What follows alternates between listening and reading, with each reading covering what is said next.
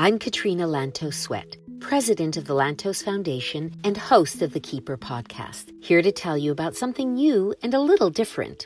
Anti-Semitism is rising, and it is rising in all three of the very different ideological camps that drive anti-Semitism and from which anti-Semitism emanates.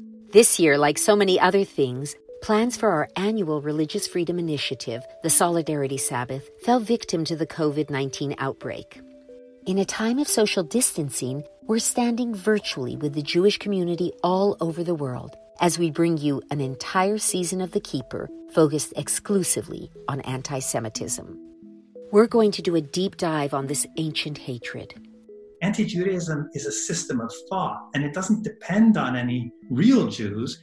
We're going to hear personal accounts of what anti-Semitism looks, sounds, and feels like.